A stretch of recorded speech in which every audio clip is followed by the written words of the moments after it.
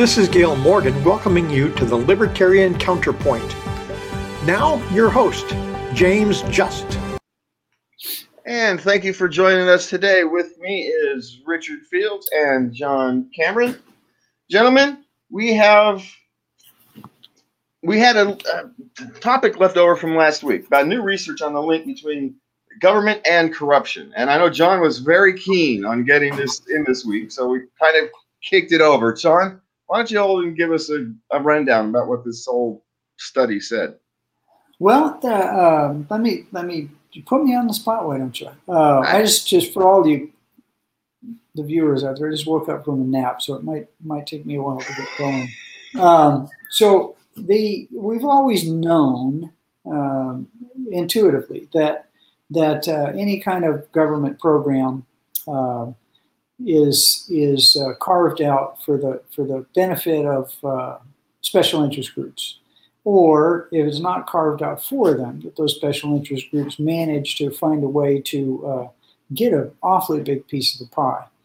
And some folks who are all members of the Federal Reserve, one ahead of one of the Federal Reserve areas, and other people who are high up the food chain in the Federal Reserve, actually decided to look at the last big trough filling adventure, which was Barack Hussein's Obama attempt to spend people out of a recession, and ask the question: do political contributions have any bearing upon how these the grants that were given out to businesses? There, it was grants to try to quote unquote prop up businesses because of the Great Recession that the Fed actually caused, which is weird that these people from the Fed are doing the study. And it turned out that 6% of the businesses that 6% of the businesses received grants actually gave political contributions. But that 6% contribution rate resulted in them getting 21% of the grants given out. So, there's a nice scholastic study by people who have a vested interest in showing the government as not corrupt, the Fed, which is the biggest corrupter of all, saying categorically that if you give campaign contributions to politicians and monies to be handed out, you're going to get a much bigger share than you would if you didn't. And so I thought it was good to see two things: that it was from a source that you would normally find pro-deep state, pro-government, pro-politics, which is the Fed. We could, if we had a 2-hour show, we could just have Richard talk about the Fed for a couple hours and how he feels about it, but it's only like a shorter show. The abomination that started in 1912. And if these people, it's 1912, right, Richard? Yeah? 1913. 1913, yeah. If these people looked at the numbers and came to the conclusion that you give politicians money, you'll get the largesse that's handed out every time they come up with an excuse to grab money from one person and give it to another, then I think we can pretty much take it to the bank. No pun intended. So, it's interesting. Where's the statistical correlation that done by obviously a source that is unimpeachable in terms of coming up with something that's contraindicative to what their own interests would be. And that's what I found wonderful about it. That it was, it's kind of like the thieves saying, "Oh yeah, thievery is a bad thing." It was that. Yeah, go ahead. Anyway, the statistics are that if you gave to a political campaign, you had political contributors got 64% of all of the grants, and the grants were 10% larger than the grants received by non-political contributors. So, it's kind of a validation of what we've always known. It's a pay-to-play system, and if you don't pay, good luck. Bill Gates from Microsoft found that out way back when Microsoft was a brand new company and starting to gain a monopoly. the federal government went after it for being a monopoly. And prior to that, Microsoft had a very minimal lobbying effort. That all changed after the feds went after Microsoft for so-called monopolization of the industry. Yeah, well, I remember. Go ahead. Well, businesses you're a don't techie spend. guy, so. Yeah, well, businesses don't spend money without a return on investment. So they're not going to go giving a bunch of politicians money unless they're getting something in return for it. And that something. And if you look at the return on investment in politics, it's something like 100 to 1, depending on what study you look at. What, for a political contribution? Yeah. Yeah. See, mine aren't doing me any good at all. I must be given to the wrong party. So I did give. You have to make sure you give to the winner, John. Well, unless we can forcefully enroll, which would violate all the principles I hold near and dear, all people who are small business owners and independent contractors into a union and assess them at the level of that the teachers unions assess its folks at. It's kind of hard to level that playing field. But I think the day is coming where this great divide between the deep state and those who benefit from forcing paying for their jobs with taxes and forcing parents to take their kids out of the home and put them in the classes so that they can inculcate them with the latest political propaganda. I think those days are coming to an end, despite the efforts of the unions. And I was hoping the Janus decision would do something about it, but anyway. And, John, they're huge contributors. There's been some hope in that. In the last week, the SEIU 1000, SEIU Local 1000, I think it's the state's SEIU chapter, has replaced their longtime president. The longtime president was 13 years. I forget her name, but she was there for 13 years. It was replaced by a young man who's said he's going to pull the SEIU out of politics. They're no longer going to play politics. They're just going to service their members. And this is something that those of us who played with AB5, we kind of maybe saw coming. We saw a lot of union members who were not happy with how AB5 went down and how the unions behaved, how unions simply ignored people. And so it's not actually surprising to me as other people. The question is it going to hold? James, I have a bridge in the Mojave Desert that crosses a 100-mile wide river that I would love to sell you if this actually holds. Yeah, that's the question: is the members going to hold? Because and then when the guy says, I sort of agree with Richard in that, and the problem with, Franklin Delano Roosevelt was dead set against government unions, and he was the big socialist of his time, at least on this side of the pond. But Richard and I have on many shows have had conversations about this, and I'm kind of setting you up for a rant, Richard. I think that any negotiation a government union enters into is political. Anything they do is political. Everything they do is political, because when they're fighting for increased wages or benefits, it's basically, how's that money going to come to them? They're not going to pay for it. The government is going to go out and take money from people who produce, leaving them with less money to invest in useful capital, and give it to these employees. So saying you're going to remove yourself from politics they very well might stop supporting political candidates. I doubt it very seriously. I know that they're going to continue to redouble their efforts to control the work environment, working conditions, all the rest of that, to maximize the pay for their members, to make sure that nothing but seniority is in place for judging pay, and to make it impossible to fire them, and to make sure that the gravy train upon retirement is as big as it can possibly be. And all of those are political activities. They're lobbying basically every time they negotiate. Richard? Yeah, if you're talking about government employees, you're obviously right. But correct me if I'm wrong, but I think the SEIU largely represents government service employees, but it also represents people in the like retail industry, people in the private sector. And what they're going to do is try to keep the extant labor laws in place. If they don't, they're quite frankly doing their membership a disservice. And I don't think that's going to happen. Yeah.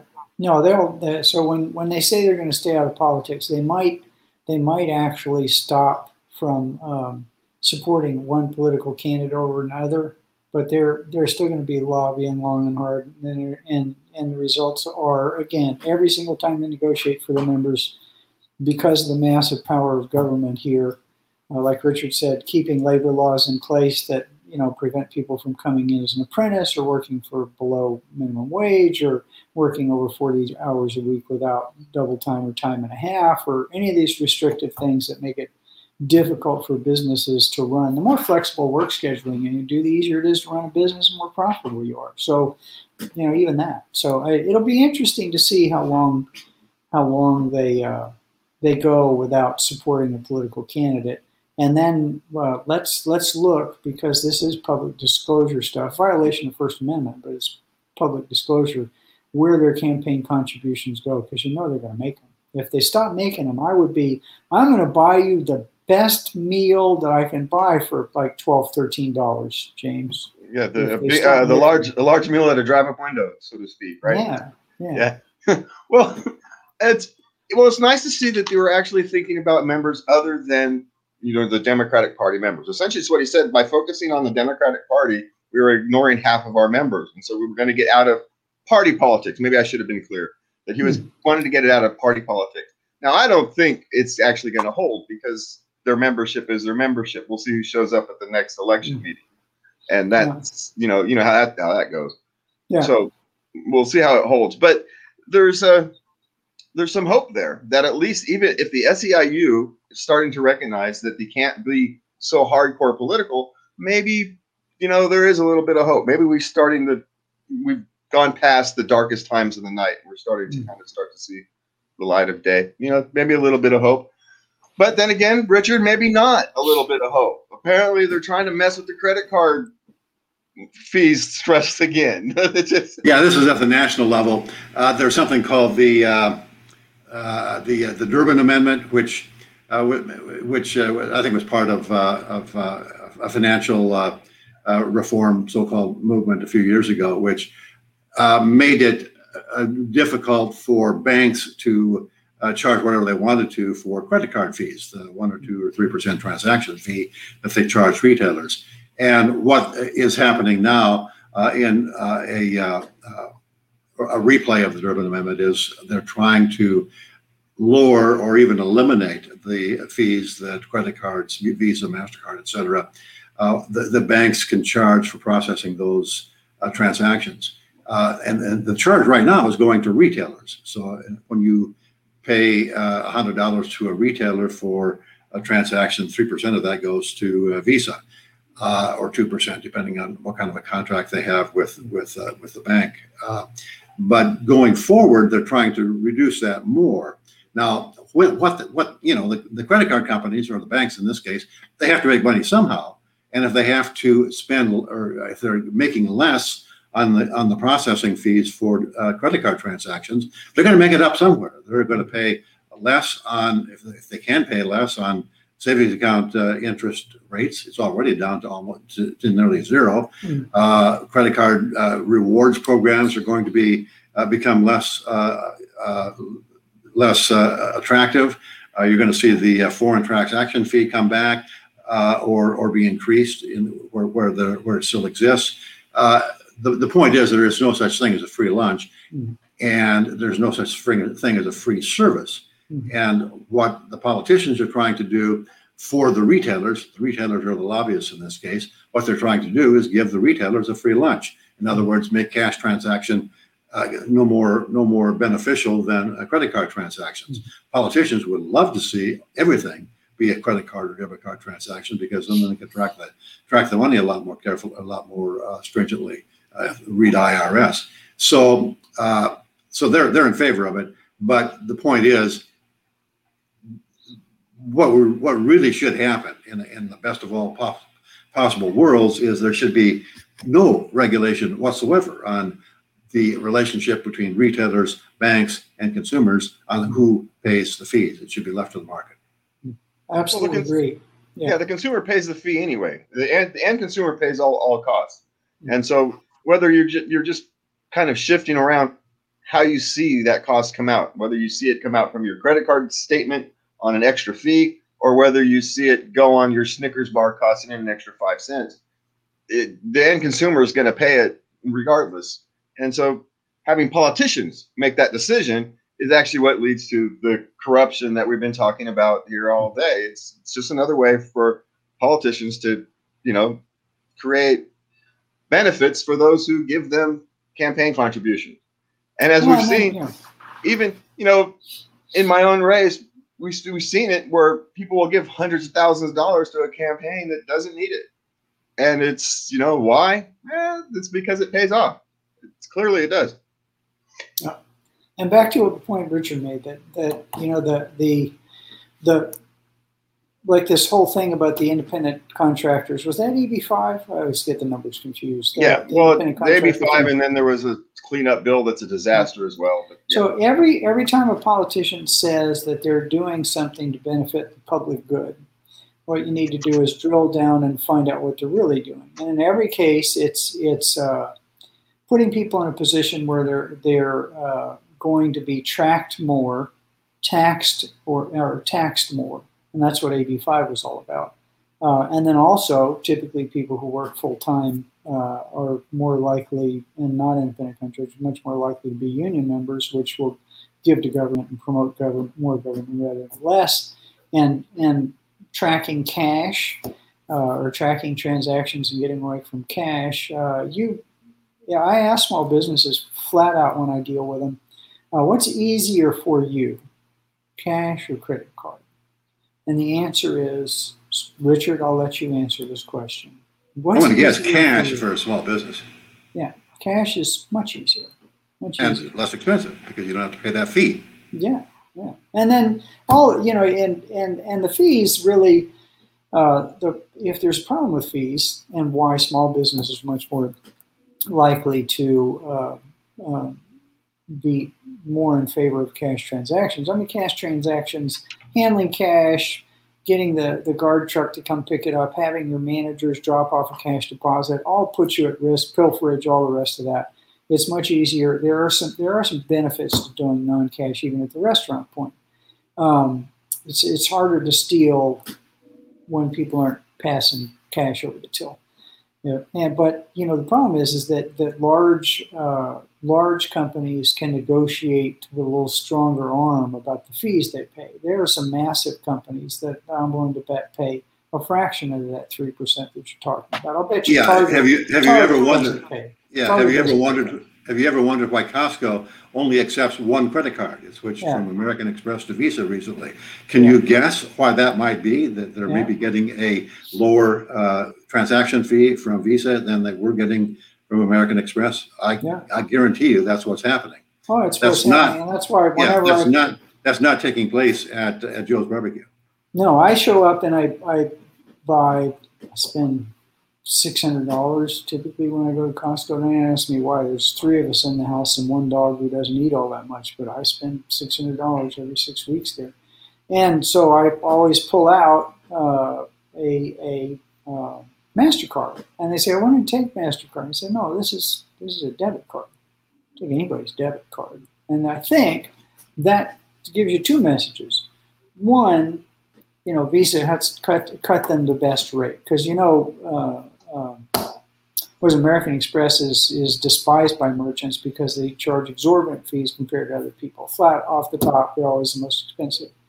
The other thing is to let you know that most people who shop at Costco buy their stuff on credit. You might pay it off at the end of every month, but the initial transaction is a credit transaction. Because they're always surprised when I make a relatively large purchase with a debit card. But anyway, we're going sideways. We've got some more ground to cover, and I'm taking it sideways. I apologize. Well, we'll go back to some more corruption. Out of the Guardian this last week, we told a story about an ice cream owner who tried and failed to start an ice cream shop in San Francisco. He's $200,000 in debt and didn't even get his store open. I mean, that's how absurd the bureaucratic red tape here in California, and especially down in San Francisco, is that you spent $200,000 to try to open an ice cream store, for God's sake, and he never got the store open. And he's $200,000 in debt. and no one's going to talk about the risk he took to try and get that store open. But well, actually, it doesn't. The stories didn't say he was in debt. I think he had the $200,000. The problem, the massive problem, is problem after problem after problem. It is exciting to know that his, even if he passed the permit process, which takes forever, and he had to get permits from I think 17 different organizations to open the thing, he still is open to his neighbors, some of them competitors, voting to not give him permission to start a business. There was another ice cream store that said, no, we don't need another ice cream store. Yeah, it's called the competitor's veto, and it's endemic in California and states like California, and it's, across the country. Yeah. There are laws that prevent competitors from coming into the marketplace unless the existing businesses give them the okay, which of course they never do. The moving industry, the hospital industry, and I didn't even know it. Industry. Yeah, I didn't even know it applied, for God's sake, to the ice cream industry. But there you go. Well, I'm shocked that the nanny state of San Francisco. Now, if you wanted to open up a feces store there, you could probably do that because they have plenty of supply on the sidewalks with the homeless population. But and apparently those are unregulated environments. But if that ice cream store, I'm surprised that nanny state didn't just decide no. If it was frozen yogurt or something that's non-GMO with the low fat content in it, will allow it. But everybody knows that ice cream is bad, and it's high in saturated fat, and that'll lead to heart attacks, and it doesn't service disparate populations, and on and on and on.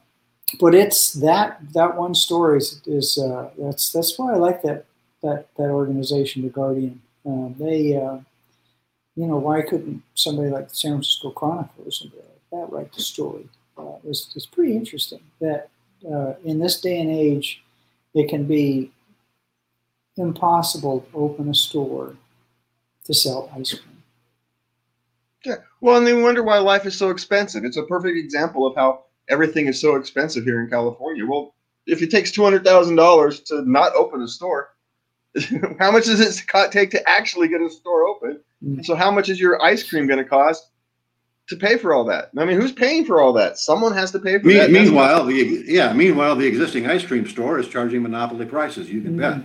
Well, apparently there was a viral protest against that store where they asked people to not do business with them, and that has power. These little protests where people in the neighborhood refuse to do business with a store and basically shame them into changing their behaviors, that actually works. It doesn't take too many weeks of an empty storefront or orders being down by 50% for the person to at least pretend to put on a different front. So it was nice to see that the consumers in the area understood that they should have a voice in what kind of goods and services are offered to them. That's an interesting thing. All right, with a few minutes left, we got one more thing we'll want to cover. California's once exceptional public education system has been kind of taken over by extremists, politicalized extremists. We're seeing it in critical race theory being implemented in schools, and these various kind of, shall we say, non-inclusive policies, I guess is a way to describe them. What do you guys think? I no longer have kids in the school, so it's kind of hard for us to. We're all old now, and I don't have kids in school, so it's hard for me to care. Well, all you got to do is look at the numbers. 50% of students don't meet the math standards set by the schools, and you can bet that's a low bar to begin with. 40% of students don't meet the math standard. I'm sorry, the English standards is 50%. 40% don't meet the math standards. And the standards are low, and the teachers teach to the test. When you close the schools for a year, in many cases, because of a virus that presents very little danger to students in the first place, what do you expect? And when you are teaching critical race theory and teaching the 1619 Project and teaching all kinds of other politically correct but useless information.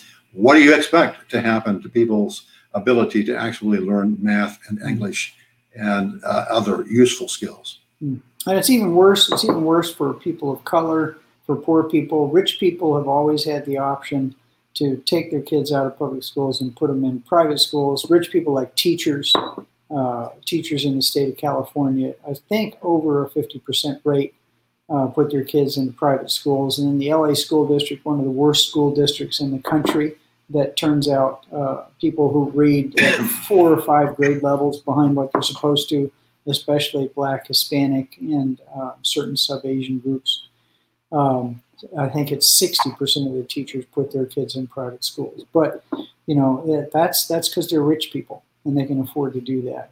The time of the voucher has come, or the tax credit, or the tax-supported scholarship, whatever it is.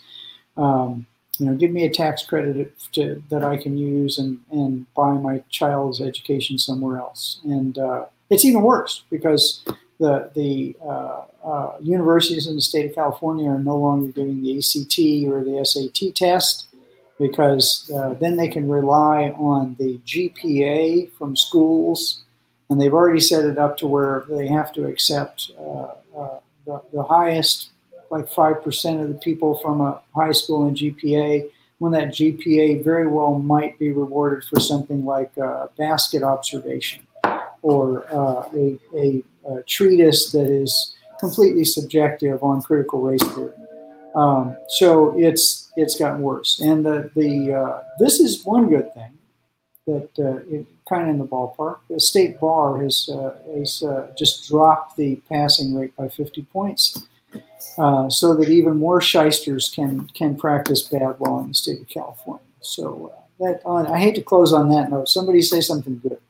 Well, I don't know if I can say anything good. When you focus on social engineering, you're not gonna get education. You're gonna get whatever the politicians or the social engineers want you to know.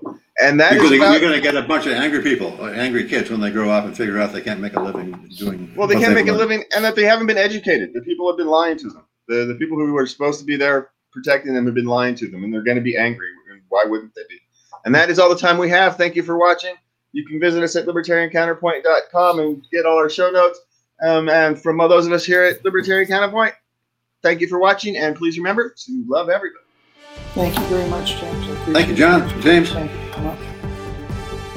Thank you for watching the Libertarian Counterpoint Show. In Sacramento, Channel 17 on Comcast. Each Thursday at 8 p.m. And each Monday at 5:30 p.m. for the Knuckleheads of Liberty. Also on YouTube, Facebook, and podcasts everywhere. We invite you to come again next week for the Libertarian Counterpoint.